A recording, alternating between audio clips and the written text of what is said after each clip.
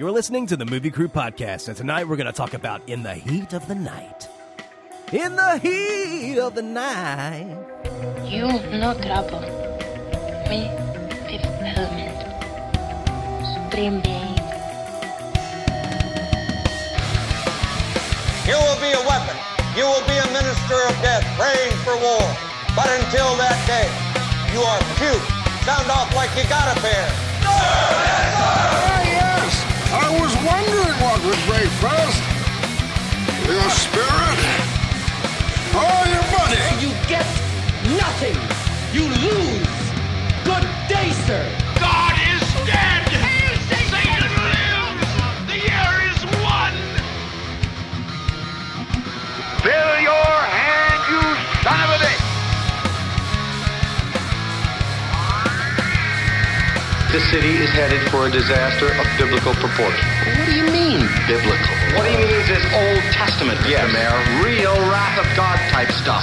Fire and brimstone coming down from the skies. Rivers and seas boiling. 40 years of darkness, earthquakes, volcanoes, the dead rising from the grave. Human sacrifice, dogs and cats living together. Mass hysteria. What's that like to live deliciously? In the heat of the night, seems like a cold sweat creeping across my brow. Yeah, in the heat of the night, I'm feeling motherless. Welcome to the podcast. We're your hosts. I am Brian Elkins. With me here tonight, Mr. Jared Callen. How you doing, Brian? I am wonderful, sir. And Mr. Wahid Al-Khalazmi. What up? What up? All right, guys. Here we are. 1967's In the Heat of the Night. Yes. Fuck yes. Thanks for recommending this. Who recommended this? Mecca. This was my pick. Man. Oh, hell yeah. That was a good fucking pick. Dude, Thank I you. want to point out that this movie was picked before any the stuff that's been going on in the nation, and what a poignant fucking movie to pick that also fits our theme. Yeah. Before we go into the racial stuff, I do want to point out this is kind of like one of the first like buddy cop films or buddy Is it? films like ever. Yeah. This kind of started that whole. There were no buddies before 1967. In 1967, I'm sure somebody brought you Sidney Poitier for the buddy comedy. The penultimate buddy film. I'm sure there may have been like some foreign film or something like that, but this was the first one that was a big hit. It was a thing. It started kind of a genre. Yeah, and it was an award-winning thing too, which is like rare Yeah, for something that starts a genre. Won 5 Oscars, man. Hell yeah, bro. I was really surprised. Damn, Hollywood's been woke since the 1960s. No, that's what I'm saying. Like, I was really surprised that I'd never seen this movie because, Brian was surprised because I went to film school and I didn't see it. But it won all these Oscars. It is like super groundbreaking. It came out right in the middle of the Civil Rights Act movement. Wow, man! Like this movie was like. It was shocking. I didn't know what I was stepping into when I was watching it. I didn't watch a trailer or anything. I just went in cold, and it was kind of uncomfortable for the first 30 minutes or so until you kind of realized what was going on. Oh yeah, man. I totally agree with that. Yeah. It is shocking to see and you said woke earlier, Wahid. Like the thing that surprises me the most about this film is like how woke we are now with our characters. Like our characters that come from minority backgrounds are kind of perfect. Like even Rey in the Star Wars movies, like that's a big criticism for her character. Just because she's a female, she's flawless. Right. But our black main character in this film, right, Virgil Tibbs, he has a moment where he brings his own prejudice into this movie, and it causes him to sideline his investigation for this crime for a little bit. Right. How often do you see like the character we're supposed to be rooting for in the moral right that has a flaw? Yes! Never. You never see it. That's why this film is fucking awesome, because this film has this fucking like human element behind it, man. We're all humans, We all started out black in Africa, And doesn't matter if we're white or brown or anything like that, we all fucking come from one place. We're all fucking human. And this film was talking about that, man, and it was great. And it was fun as fuck to watch. And this is a very well-made film. Yeah, no doubt. And I love that a lot of it is really not... Okay, so there's... I don't want to say that there's not, like, abusive dialogue, because there's definitely, they're throwing the N-word around and all that kind of stuff. There are those people. But a lot of it is just done with looks and pauses. And, just the subtlety of it, the subtlety of the racism, the subtlety of questioning everybody. It's super powerful. Not just that. His character, Tibbs, I mean, he was subtle too. Like, actually, in one of my notes, I wrote, like, when Sam, the officer, came in and was like, hey, what are you doing here, boy? Stand up or whatever. Like, he stayed quiet the whole time, knowing if he said something... Like, that was so realistic because, like, before those kind of films, they always had, like, that Negro fairy character. You know what I'm talking about? It's a term. There's a term for it now in cinema where it's you're talking about the Magic Negro. You're talking about, the Magic Negro. Yeah, there you go. Will Smith. What the fuck are you guys talking about? Yeah, Will Smith from Legends of Bagger Vance. That's it's like okay. Like the white savior. Where like the white guy comes in and says everything. It's the same thing. It's just reversed. Oh, like in that new Trump ad. Yeah. Yes, it's kind of like that. Like, yes. But, like, it's so racist. It's the woke side of being racist. Does that make sense? Yeah. It's like, we need a black character, but, like, make him be the one that educates the inner city kids on how to, like, be better and be, like, in the white man's frame of fucking world. Do you know what I'm saying? Yeah, But this film immediately didn't do that. He stayed quiet the whole fucking time. This officer, Sam, walks up to him and goes... now I'm going to keep my gun at you. You're going to hold this thing. You're going to go out and get in my car. You ain't going to make no noise, boy. You hear? And he didn't say shit. In other films, like a year before that, the black man would have said, yes, sir, or something bullshit like that is stereotypical to frame your mind of what all black America should be like. And this film didn't do it, man. And it was fucking beautiful to watch that. I'm like, shit, this film came out of the 60s? You're nuts. That's hilarious you bring that up. The book, I actually read the book that this was based on. It's a novella. Really? Yeah, you can get it off of Audible. It's only like 5.5 hours in length. But that's exactly how the Virgil Tibbs character is in the book. He does not slap a white man in the book. He is really? Yeah, he's very non-confrontational. He just kind of does what he's told.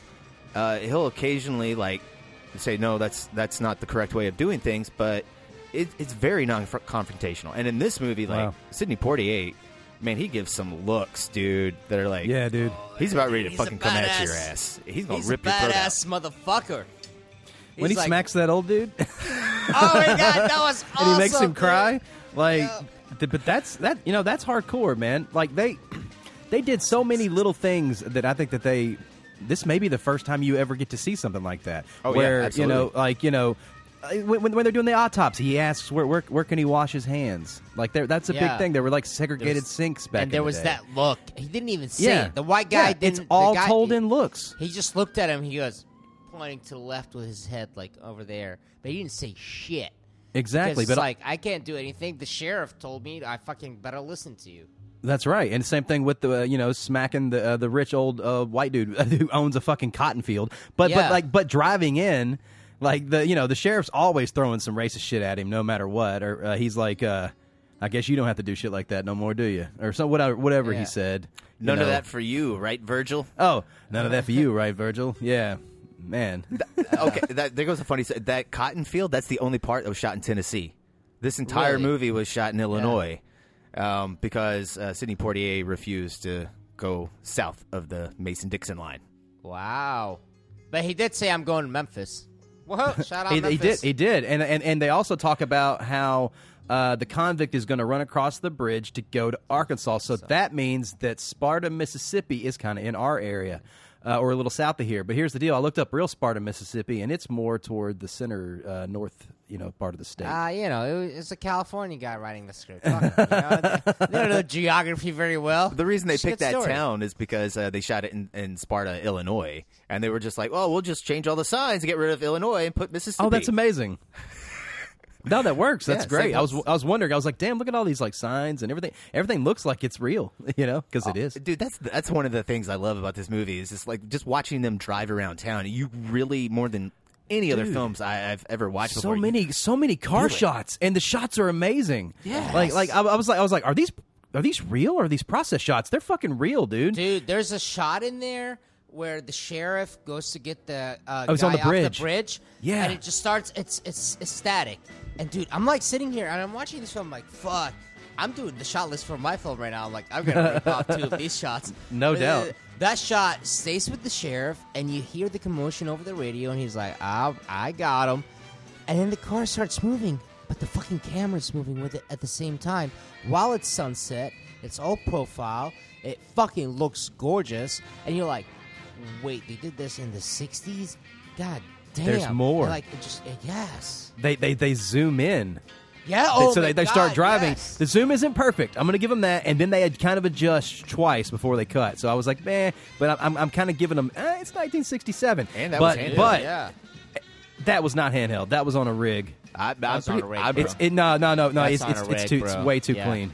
Yeah, it's way too clean. Do you think so? 100% No. I think the guy was on a rig holding the camera. The zoom was a hand pull. Yes, but the camera was stationary on a rig to the car. Dude, do you think they had the money? 100%. They did not have any money for cranes. There's not a single crane shot in this No, movie. it's not on a crane. That's not a crane. The car's on a trailer. Yeah.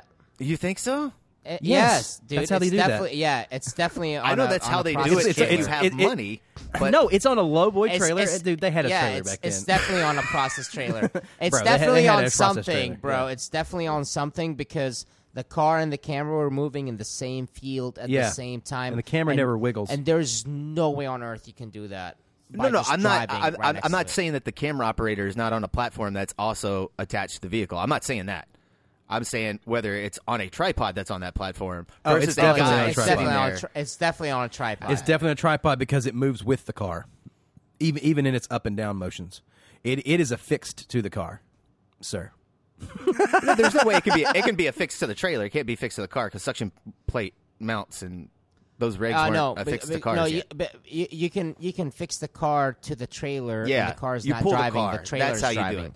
Yeah. Totes. And totes my goats. there's a platform on either side of the car, and you're pulling that. Yes. That's why it's called a process trailer, bitches. Because it's a hell of a process to set up. Exactly. It takes forever. You see process trailer, you're like, there goes 3 days of my fucking budget. It's right. And the producer instantly knows, this is going to be a process. Well, you also have to put the lights on the trailer, too. So, I mean, and then you got to get the power out there. So you got to, have the generator going with it. Yep. It's a big deal. And you got to have all those people on it, but you got to put them on safety harness, and you got to have fucking waivers, and you got to have cops stop at the street. And, dude, you know what? Imagine. I don't want to think about it. I'm doing budgets right now. I'm about to cry thinking about it. If you see that line item, I'm just telling you, if you're a young filmmaker listening to this podcast, which I don't know why you would be, but thank you for listening. When you get to process trailers, man, there goes half your budget. You don't have to go that route for most of your shots. No, you don't. They look better, man. They always look better than green screen. I can just tell green screen. No. You can just use car mounts. Yeah, you can hire Jared Callen with Inherent Media, and we got he you, knows bro. how to rig that shit. They got you, bro. They can come rig you out. No doubt. But man, this there was one really weird shot. It's at the beginning, and it's like looking at the back of a car, and they do an in-post speed ramp, to the taillight, which is really weird. You think that was just for timing, or was that for effect? Because it's the only time something like that's done in the whole movie. Because it's right before he finds the dead body. There's also a shot in the front of the car that's like a wide angle, and that's the only time you ever get that shot in the entire film. It's like there's a low angle, like looking at the headlights of the car. But he comes down and he leans into that shot. What? The low angle of the headlights. He comes down and he leans into the shot to look at the body. We never go down to the body. No, I'm talking about right before you get to the taillight shot. Before that shot, there's a shot of the front. Stops. There's a, okay. Yeah, and you get that, and then we go to the back. Like an extreme low angle. Yeah, so I think he's trying to be like, because you're getting this very monotonous, like we're setting up the town, and it's very it's shot very standard, and then at that moment we get two shots that are visually a change. It's a huge break. Well, they do a good job with pace and of all and the editing of all these shots at the beginning. And the first time I watched it, when he goes to the bus depot or the train depot, and there's those really long, there's really wide shots there. They cut super wide, and he's walking, but the shots are so long, and I'm like, damn, cut. But when I watched it the second time, I was like, because they don't continue that pace throughout the movie. At the beginning, it's actually just setting up. This is a sleepy, dead town. It's completely open. It's empty. Like it really did set the mood and the tone very well. It feels kind of like a James Bond open. It does. It does. Hey, this movie even has a song written for it. I know, right? Title track, just like James Bond. That's awesome. It's a great song, man. Ray Charles, man, what a badass. We need more movies that have songs written for them. I know, man. That kind of went away, like in the 60s and 70s. I think Will Smith killed the movie song. And what? You think so? Oh my God! I yeah, love those, man. Bro, no, they're great. They're great songs. Wiki Wild West. Come on, bro. Don't make me start playing them right now. Yeah, that song totally invigorated the whole movie song genre. Okay. Galaxies, the Men in Black. Yeah. They all need to cut that shit out, bro. Man, let real musicians fucking do real songs. Hey, Will Smith's a real musician, dude. He is, man. Did he do a song for Aladdin? Oh yeah, he did a bunch. He was the song, bro. Oh, I know. I'm just saying. I didn't know if he wrote like a Will Smith song. Oh well, they're all the songs from Aladdin, but I mean they're kind of they're kind of hip hop up a little bit and modernized. Nice. I still haven't seen it. It's a lot of CGI, dude. So much. I am not gonna see. I saw 2 frames of what Will Smith looks like as a genie, and I'm like, I am not watching this film ever. Why did they make Julian Fry? Why did they keep him blue? It's like a live action. It's like, why is he blue? That makes no fucking sense. Because genies are blue, bro. What? Like, no. And also, they're turning their cartoons into live action, so it's got to match.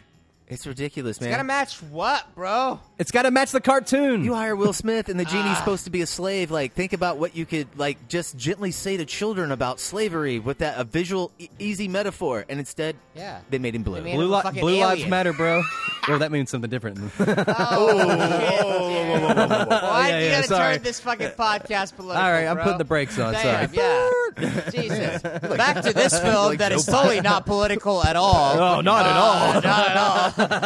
Let's talk about the open of this film, because the first 15 minutes of this film were tense as fuck Yes, and they hilarious as fuck at the same time. It starts out sleepy ass down, like Brown was saying. Sam is fucking driving around town. He's the fucking dumb deputy, right? Because, like, they're actually stereotyping white, lazy Southerners in this. It's fucking hilarious.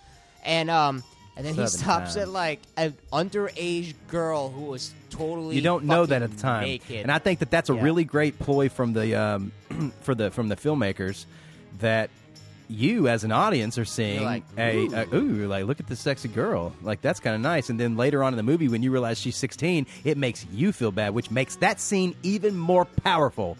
Like, that is excellent filmmaking. Excellent filmmaking. And excellent framing as well to cover those titties.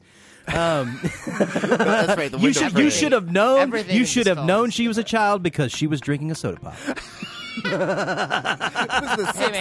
man, maybe she was on the wagon, huh? Who the fuck are you to judge, bitch? Well, no, what if because she's like sober now? At 16? Who knows, bro? Hey We know man, her it's the age. South, bro. I We know start you. drinking early down here. Yeah. What if she's like, being Touché. nice? She's getting her life together. She's working at a gas station. The sheriff or whomever, the guy, who is he? What's his name? Gillespie.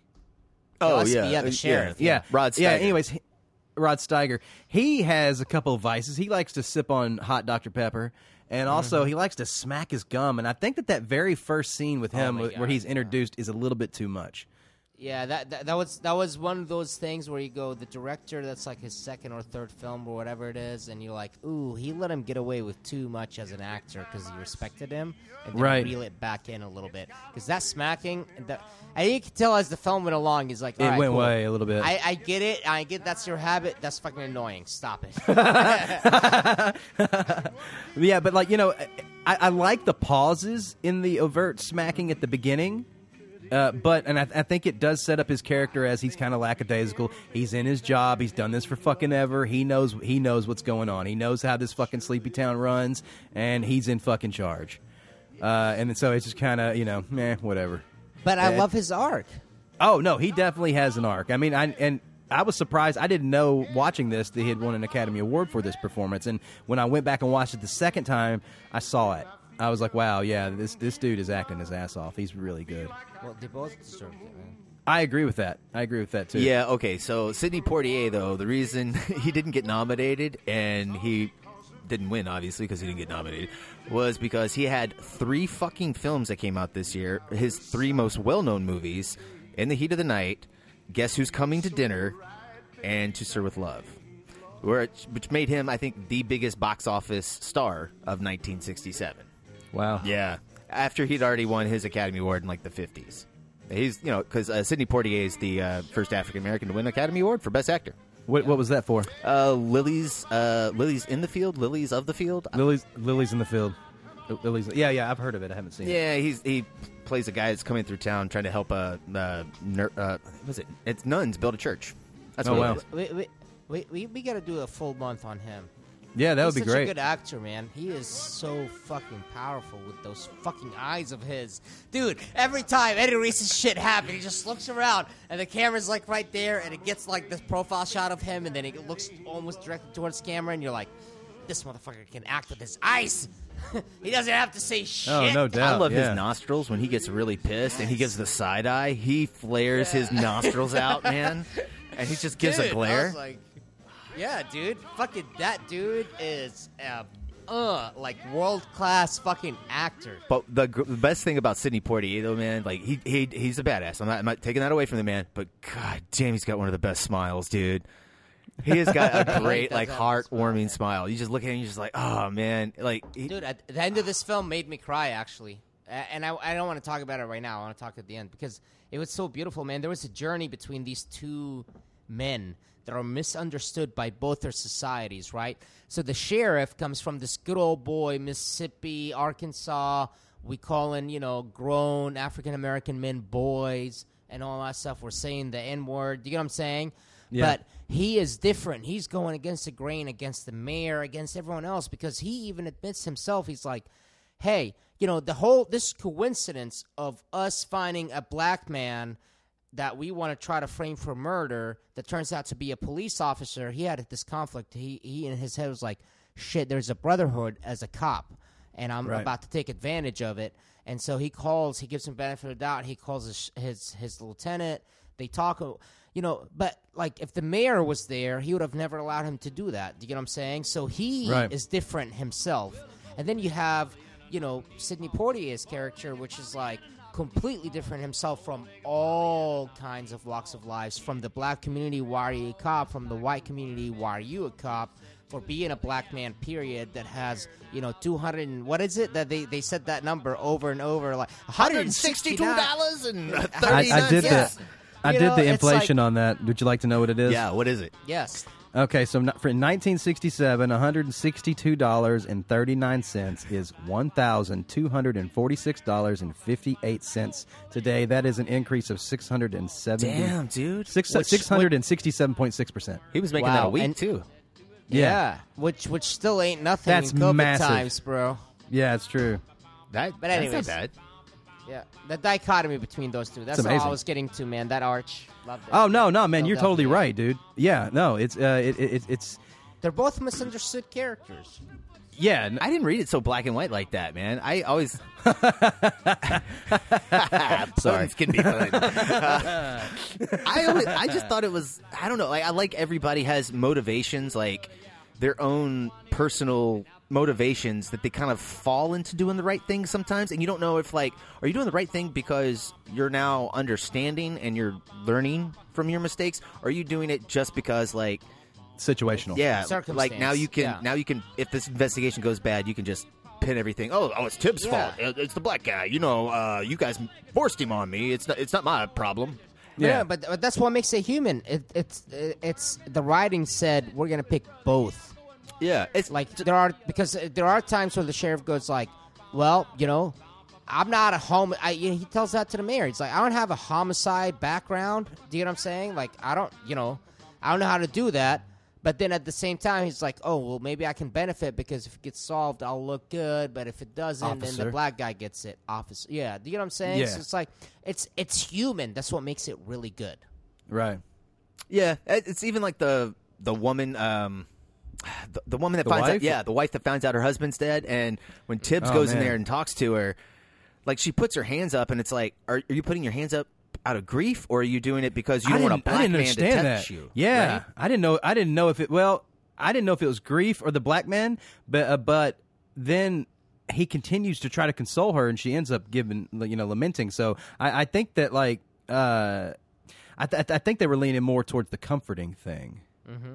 But I totally read it as she didn't want a black man to touch her. Yeah. As soon as she did that. The first time I read that as well, but then she's the one that insisted he stays on the case. Yeah, she's like, what kind of people are you? Again, though, because she thinks that nobody else is going to be able to solve this murder in town, right? Because she saw the police chief, right? Yeah. It's like, oh, you're just trying to pin it on whoever you can to wrap this up quick. Yeah.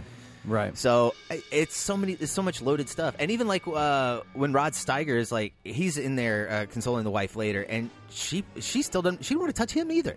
She still has. She doesn't like to be touched. Man, bro, this film was woke. I'm telling you. Well, it's just so good. No one listens. You know, it's like you watch one scene and then you watch another scene and you're just like, oh, okay, all right.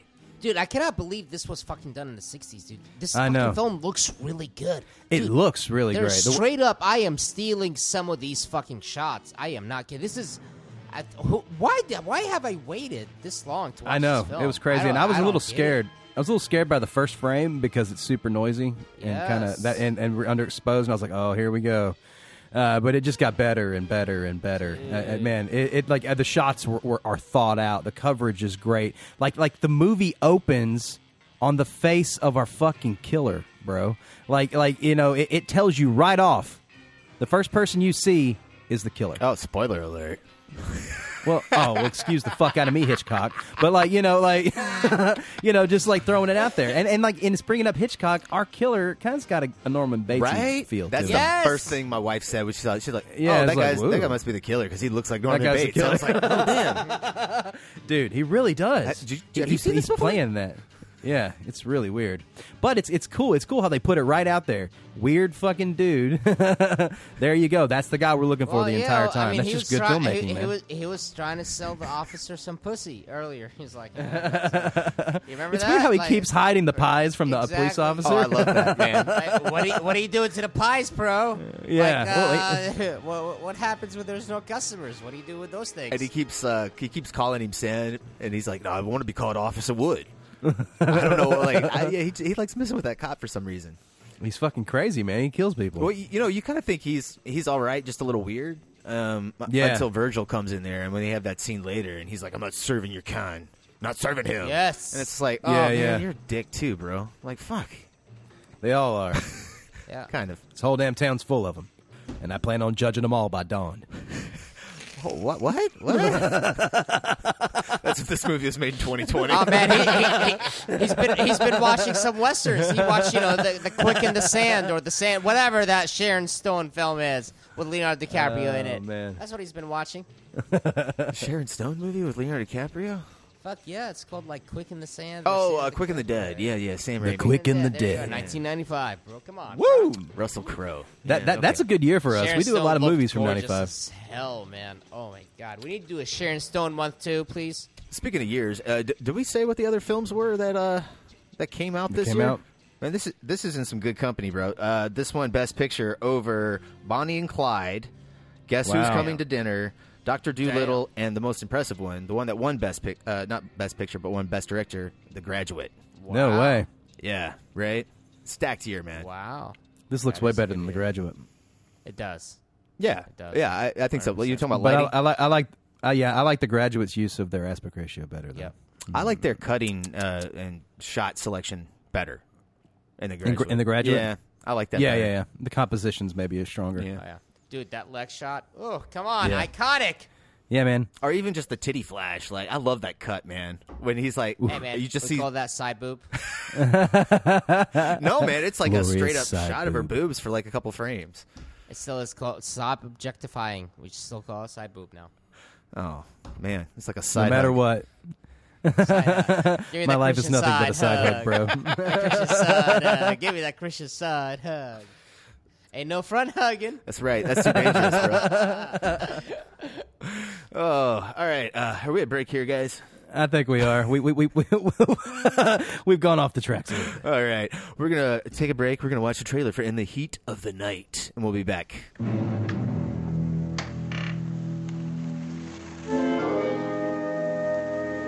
On your feet, boy. I mean now. Got a name, boy? Virgil Tips. Virgil. Where you come from? There ain't no trains this time of morning. I could have had you shot.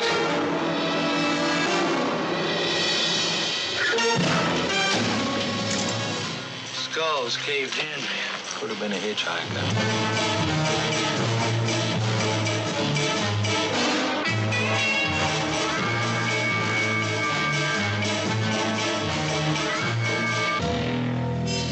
Okay, I got him. Where's my husband? I thought I told you to get the hell out of here. You aren't taking me anywhere, you dig? You gonna get yourself killed. I'm a police officer. Look, they pay you $162.39 a week just to look at bodies. Why can't you look at this one? Why can't you look at it for yourself? I do not want that Negro officer taken off this case. I need a few things. Such as ammonium hydrosulfide, benzidine, superoxide of hydrogen, copper powder, distilled water, calipers, and some toothpicks. Why won't anybody here tell me what's happened to him? Are you sure you're pregnant? Yes, I am pregnant. I can pull that fat cat down. I'm afraid you're a little late, Virgil. We already got the guilty man. May I examine this person? Yeah, you can look at him. Come on, let him look. He's left-handed, isn't he? What's that make him? Innocent. I got the motive, which is money, and the body, which is dead. You're holding the wrong man. But don't you push me, boy! They call me Mr. Tibbs. What kind of people are you?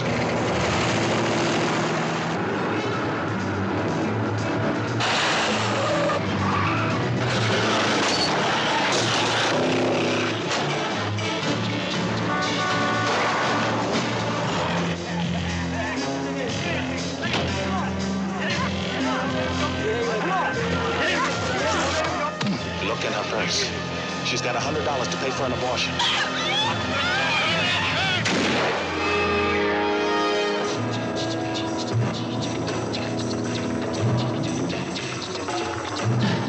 In the heat of the night,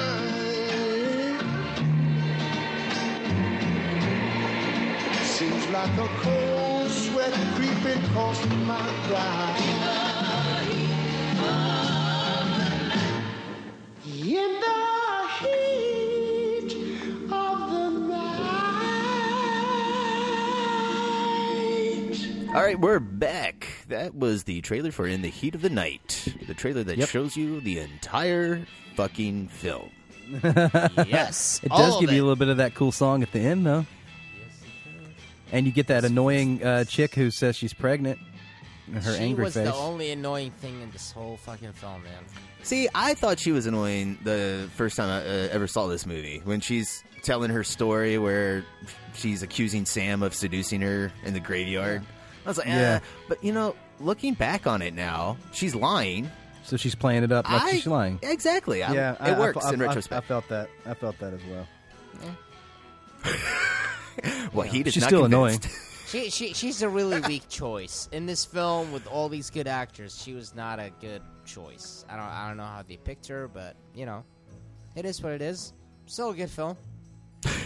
There's a lot of shit I saw in this trailer I want to talk about, like the buddy action comedy / racist dichotomy between those two characters, the car chases, the fucking evil racist motherfuckers in that town with their Confederate flags. all that shit. It's fucking awesome. I want to talk about all of it. How do we start? Well, man, when they're having their town meeting, they straight up, I don't even know who the guy is. One of them's the mayor, and there's some guy talking. I guess he's somebody important. You never see him again after that one. Yeah, it's that one scene. He's like, Sidney Poitier, let me tell you what, if Virgil Tibbs stays here, he's going to be dead by the weekend. Yep. It's like, that's a little extreme, just because he's black. They're like, yep, you either get him out or he's going to be dead. We can't guarantee his safety. He's black and he's trying to save our town, damn it. Get him out of here. Oh, man, there's so many good moments, man. I love that autopsy scene, too. Like, that's a great moment where, like, he's just running his hands all over a white dead person. And it's just the shock black of him. Hands on a white body. Right? And he's just doing his job, and he's so concerned with that. But everybody else in that room, we're just watching them watch him. Yeah, and they're all disgusted. How weird is it that nobody in this fucking movie uses gloves, and if they see a dead body, they come up and stick their finger in the blood? Hey, man, it's the 60s, bro. Everyone's... Like a piece of evidence, you just pick it up, like, oh, there's a wallet there. Like, hey, man, most of all that stuff got implemented after the AIDS pandemic. Oh, really? That was in the 80s. Wow. So they wouldn't even do fingerprinting and stuff this far back? They didn't do any fingerprinting in this film. They definitely didn't, no. Wow. Yeah, like you said, there's no gloves. They don't even do, like, chalk outlines. They're like, fuck it. Yeah, fuck it. We're small town, fuck it. He's the richest guy here. Go find his wife. See if she's the one that killed him first. Go to the bus depot. See if there's somebody there. Somebody. Just grab whatever you see, bro. Round up the usual suspects. But, one thing that I loved about this is it's this black man that is very successful up north, but also it's in Pennsylvania. So, in a way, he's dealt with a shit ton of racism. He's on a fucking train to come in a connecting town to go Memphis to go see his family and all that stuff. Gets roped into this whole fucking thing. But you know what? His principles don't get unwavered. Even with all the racist shit that's being thrown at him and all that stuff. Like, he could have easily been like when they were like, we don't need you anymore, boy. We found the white guy that stole the wallet. He could have been like, all right, cool, bye. He was invested then, though. He was. That's what he does do. But I love that. Huh? He's constantly trying to get away the entire film, and it's not until the sheriff calls him out and says, like, there's a great line where Rod Steiger's like, look, the only reason you should stay, and I know deep down inside, is because you want to prove that you're smarter than all these other white guys out here. No, and absolutely. But even up till that point, even though he was reluctant and he was trying to get the fuck out, he still somehow subconsciously got back into the situation, like by getting thrown in the fucking jail cell with the dude so he can see if he's right-handed or left-handed to confirm to himself. Because, that scene where he told him that when he told him that, it's like, you want to prove yourself smarter than all the white men in this town. That was like 10 minutes after. Yeah, it was way after that. But that's what I'm saying. It's like, what's great about it is like this person loves their craft so much that they were willing to sit through all the bullshit, and like see fucking racism and experience it just because they wanted to make the best they can out of their profession, because that's their profession, is to help people. Right. And then it just happened to be a black guy that was, Sidney Poitier. I mean, just like, it's amazing, man. I love it. Yeah, I mean, there's just, I don't know. There's so many good, like, moments of, like, racial tension. Like, even characters walking through the door. Yeah. There's, they do this great thing in this movie where they keep showing these wide shots of characters going in and out of the sheriff's office. And every single time, there's always the white officer bringing him in, and he opens the door and he goes in first. And it's when he finally gets the phone call, right, from his police chief to prove that he's actually a cop, because they pick him up because he's a black man and they think he committed the crime. He's like, well, actually, I'm a cop. So anyway, and when he goes into that office, he walks first, and there's like, you can see him as he shuts the door. You see the what is his name? Sam Woods. He's sitting there. He's like, oh, wait, what's going on here? You just walked in front of me. It's just tension in everything, man. Like walking through a fucking door. That is brilliant. Yeah, dude, the director is really fucking good. Yeah. Norman Jewison is a badass. You know, I've said a million times on this podcast how much I love Moonstruck, and great director. He is. Also, I was looking up what else he did. As part of him being an awesome director, is all the secondary fucking cast. Outside of that one girl that claims rape and all that stuff against Sam Wood, like, dude, every cast member in this film is good. Every, like, acting-wise, they're all, like, even the one-liners, man, those fucking actors are really good. And it was believable. It was so fucking believable. Like, I believed every situation, every character has been thrown into this film, no matter how outrageous it was. But at the same time, it had a lot of fucking entertainment and fun value, man. There's a lot of fucking funny one-liners in this thing. There's a lot of inappropriate funny one-liners in this thing. It's fucking hilarious. Well, yeah, and sometimes their confrontation is funny, like how... Like, I like that moment when they're having the heart-to-heart, and Rod Steiger's talking about how lonely he is. Yeah. And he's just, you know, and he's trying to identify... Just as lonely as you. Yeah, right? That's what Tibbs says to him, and he's just like, no, wait a minute, I don't need that. I don't need your sympathy. No, sir, not here. I don't know, man. It's so good.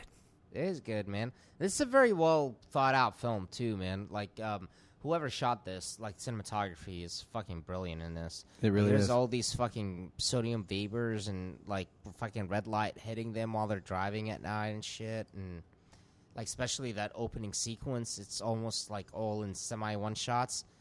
Fuck yeah, dude. That was great. In the commentary, you forget that... Well, I guess you don't forget, but the movie's made in the 60s. So the director's talking about... He's like, yeah, you know, we're doing that big zoom shot across the bridge. You know, he's like, hey, you know what? What if we timed that zoom out to the music? Yeah. And the DP just looked at me and he's like, man, that's far out. Yeah, man. Let's Really? do it. I just looked him up. He's the same guy who shot Who's Afraid of Virginia Woolf and One Flew Over the Cuckoo's Nest. Yeah. Oh, shit. Okay. Yeah, that's awesome, man. He did a lot of Husker cocaine during those times. Wexler? Yeah, Mr. Wexler. Hey, you know, is he still alive? He died in 2015 at the age of 93. Wow, okay. He did very well. Man, almost not everybody, but a lot of people that worked on this movie are still kicking. Like Sidney Poitier, man, is in his 90s, and it's been a while since I've seen him. I haven't seen him since 2016, but man, he was kicking it then. Damn, Jared is in like a deep dive. Yeah, no, I did. I'm diving too much into Haskell Wexler. I'm gonna have to write down some of his movies because he shot 85 movies, so there's a lot of shit in there to look at.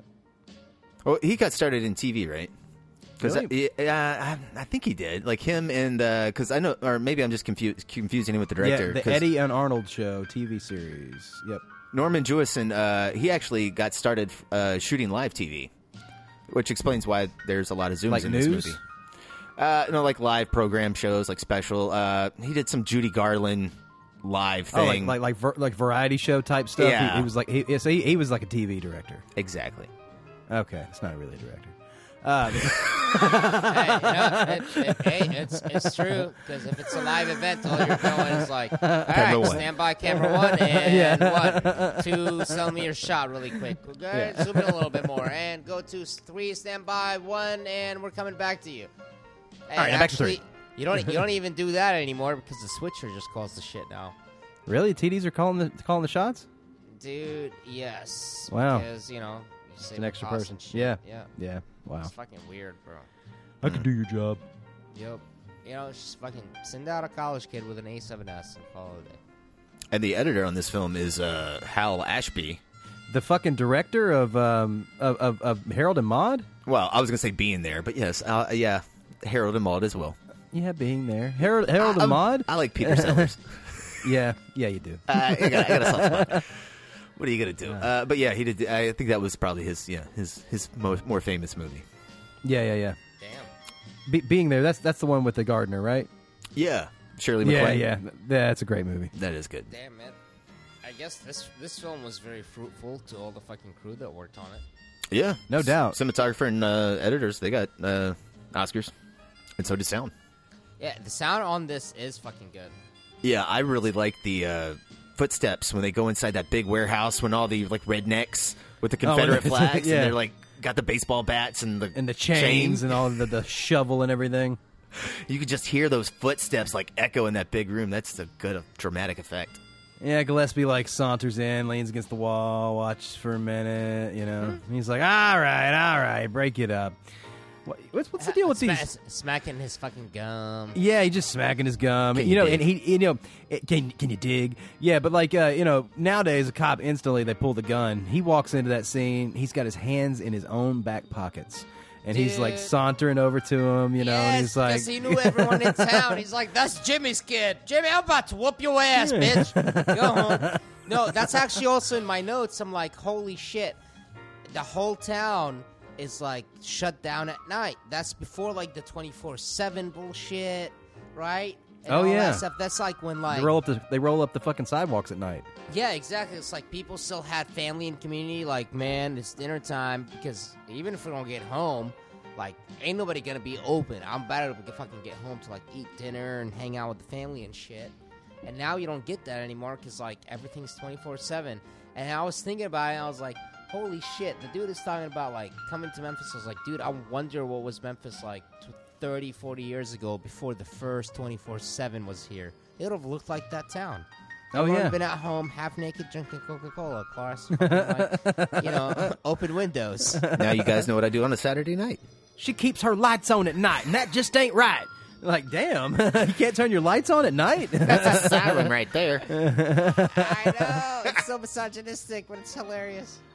She was wearing that push-up bra, guys. No, she was kind of... Oh, wait. No, she was kind of naked the first time. Oh, she was totally naked the first time, but when she shows up in that office, she's all done up.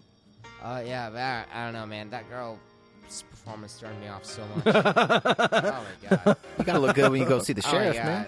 Oh, my God, man. That girl's performance, it was just like, oh, my... Is she having an exorcism? Is she... I like that, man. Like, what is happening with this girl? Like, why the fuck is she acting this way? Who taught her how to act? It's like she was on drugs or something. Like the way she was delivering her lines. Yeah. Like her delivery was a little off. It's like almost like, oh, well, there's kind of like the Manson family, and like maybe we like try to make them like that, and then like gave her 2 weird fucking direction lines. I thought it was great. When she's lying and you go back and you see those smiles in there, like the first time you read them, it does kind of seem like bad acting. Somebody that's kind of trying to tell a awkward, sexy story for the first time. But you go back and watch it again, it's like, no, it's like a little child lying to their parents and smiling in front of their faces like, you guys don't know it. I don't know. I kind of like it. I gotta watch it again then, I guess. Oh, I would highly recommend watching this movie more than once. I agree. I think you get way more out of it the second time. What did you get more out of it the second time, Jared? I don't know. I think I just appreciated the film a little better. Like the first time, because I was able to actually watch it the first time. Like I said at the beginning, I was just like, "Whoa!" Like it was kind of shocking, And going back the second time, you already know everything, so now you can really like soak it up. I think but I think that's true with every movie. Really, I totally agree with that. Yeah. Do you have like a favorite scene, favorite part? Dude, how about the car chase scene between him and the rednecks? That's exactly where my brain went to.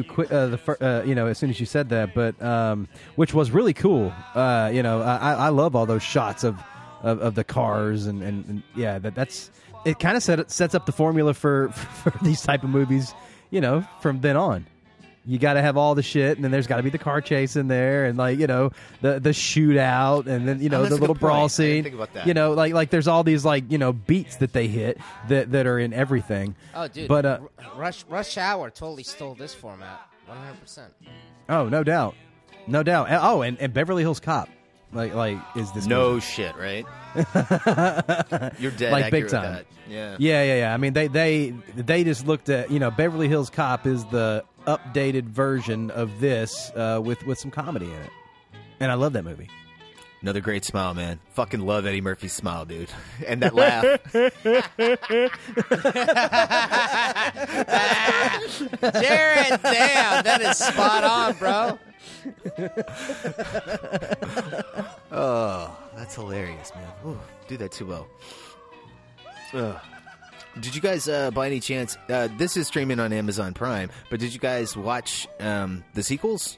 No, I didn't know there were sequels. There are 2 sequels. The first one's called... Same cast? No. Only Sidney Poitier's back. Oh, so it just follows his character. Yeah. Okay, that's cool. And he's not, for some reason he's not in Pennsylvania. He's in California. He's in San Francisco. Fighting racism? No. He's investigating... in the first sequel, They Call Me Mr. Tibbs is the name of it, which is... the famous line from this movie. He's investigating a dead prostitute. And it's got Martin Landau, who plays like a political senator who he's friends with.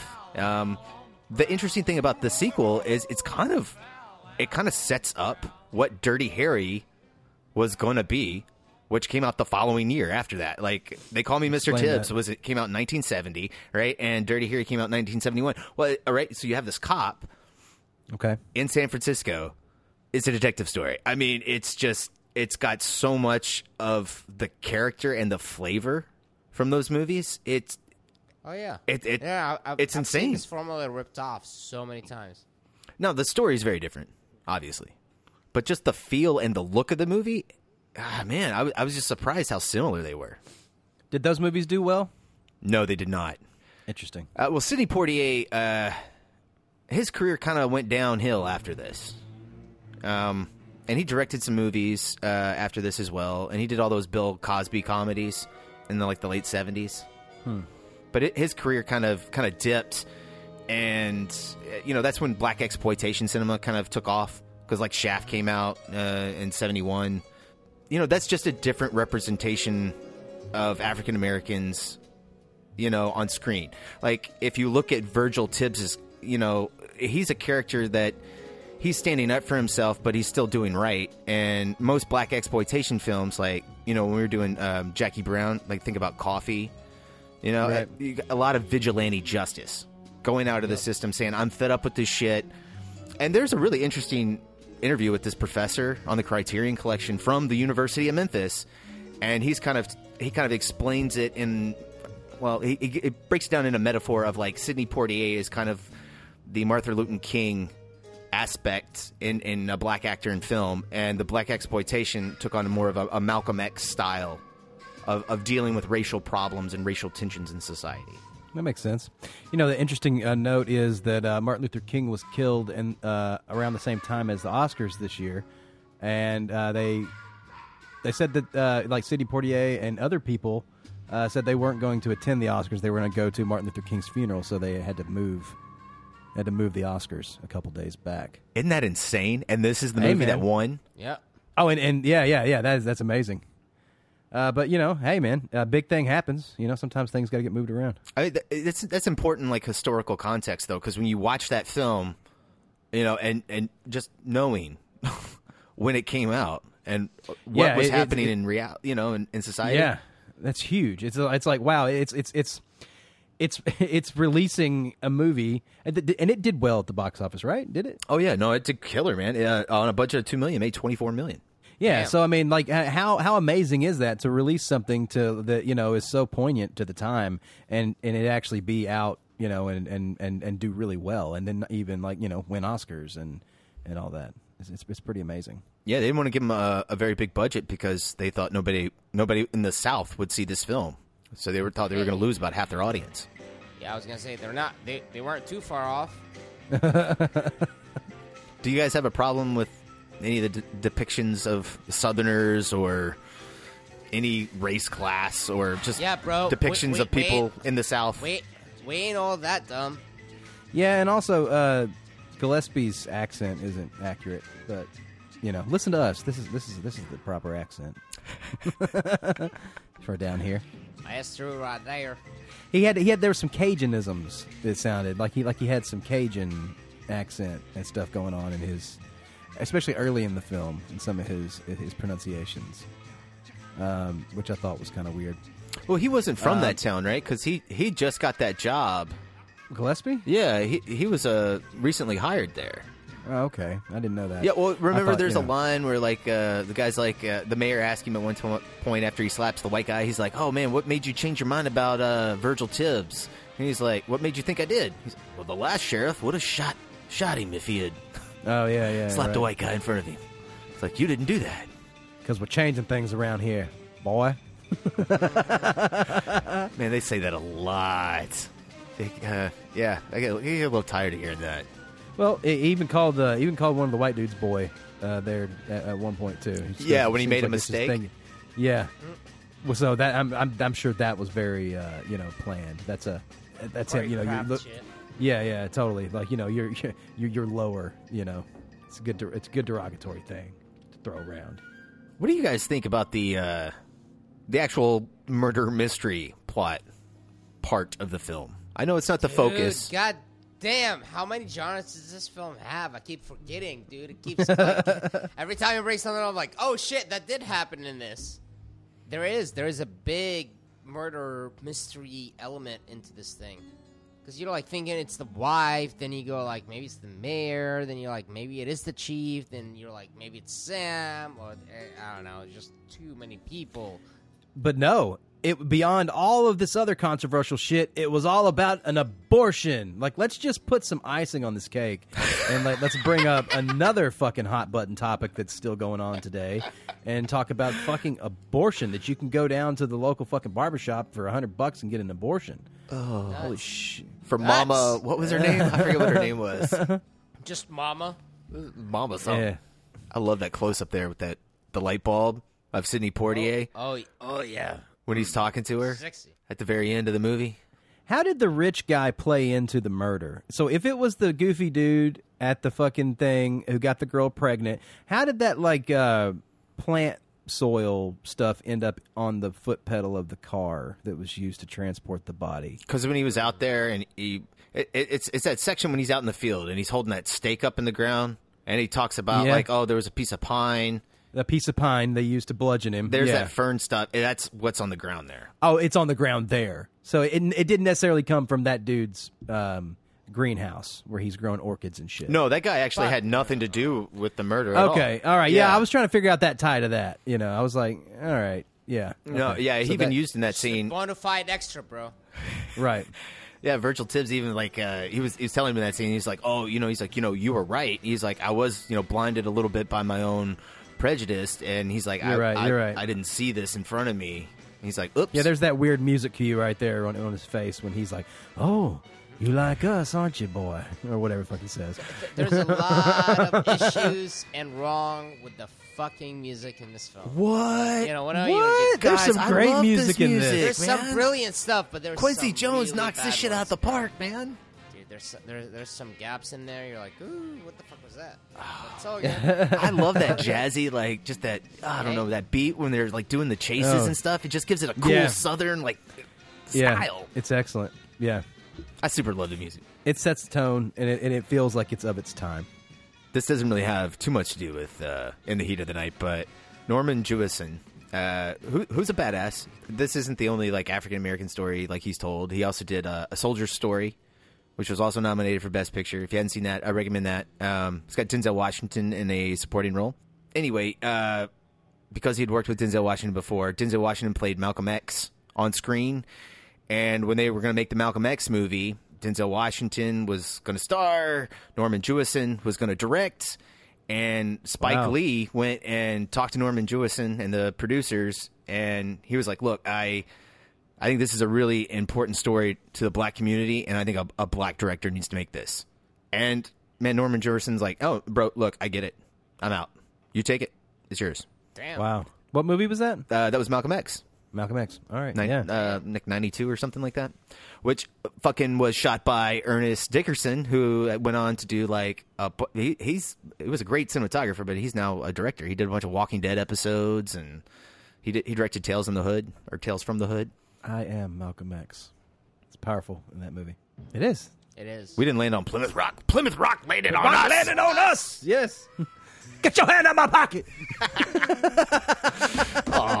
I love some of the crane shots in that movie, bro. Fuck. Dude, yeah, man. Yes. Oh, dude, those are sexy as shit. Fuck yes.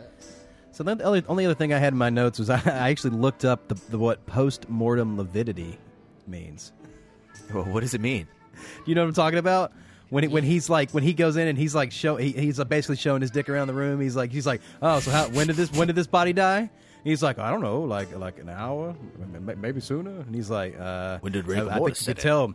You could tell by has rigor set in, and you also tell by the postmortem lividity that this has happened. So that's basically when you die, all the blood. Like no matter depending on which way you're laying, it pulls.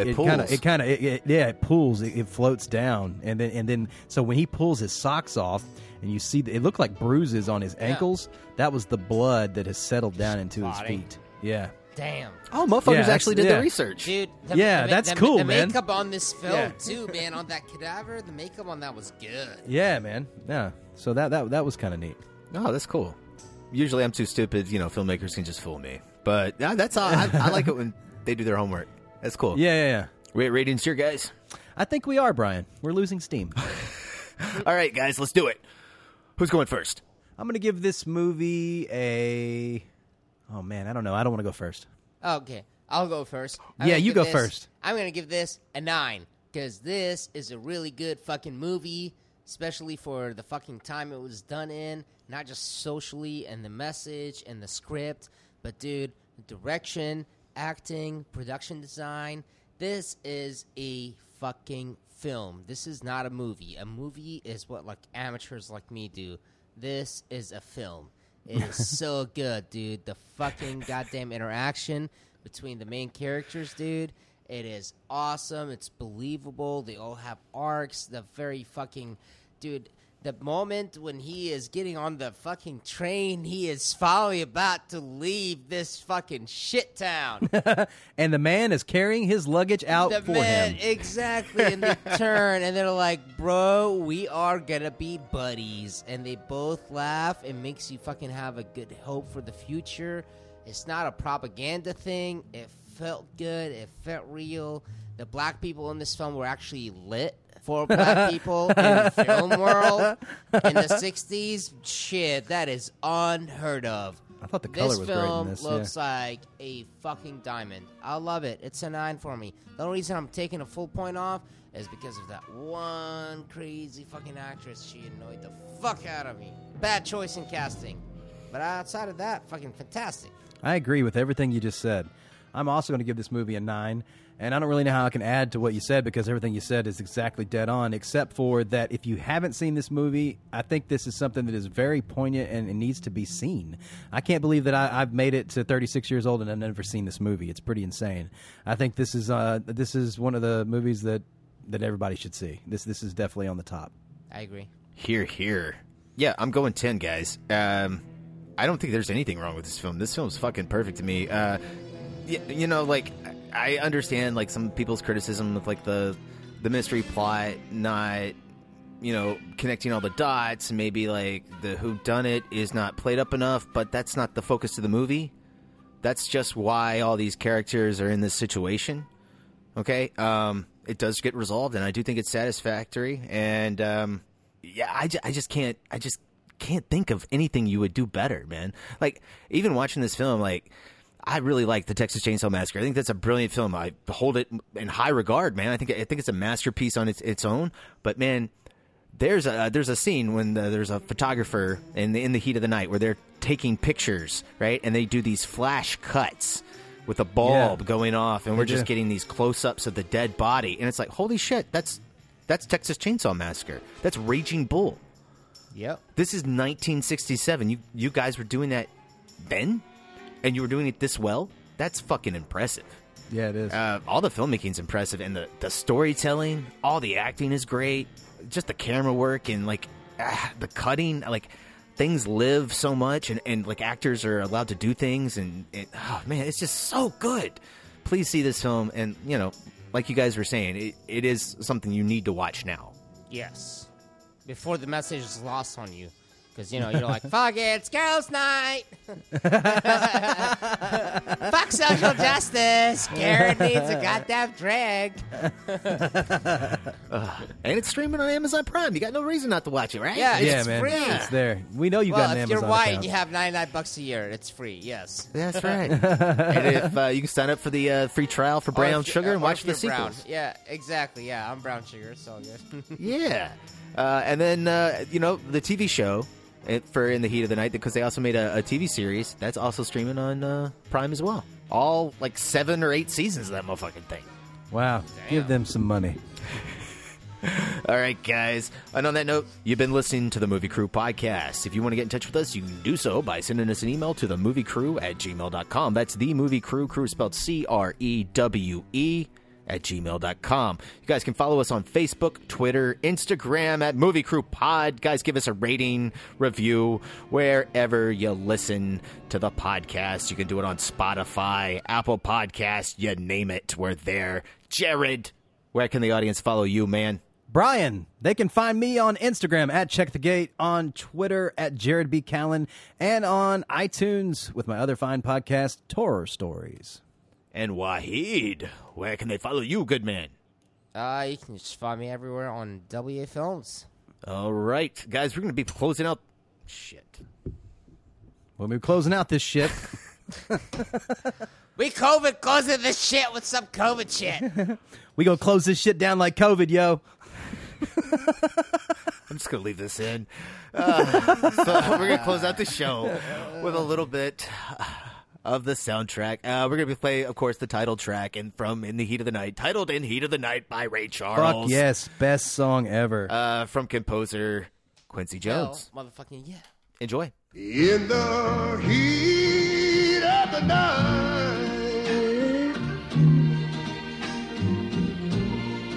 seems like a cold sweat creeping across my brow. Yeah. In the heat of the night, I'm feeling motherless somehow. Stars with evil eyes stare from the skies, all mean and bright. In the heat of the night, ain't a woman yet been born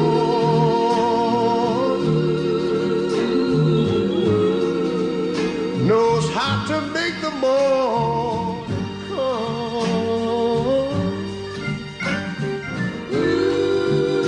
It's so hard to keep control when I sell my soul for just a little light. In the heat of the night, in the heat of the night, I've got trouble wall to wall. Oh yes I repeat in the night. Must be an ending to it all.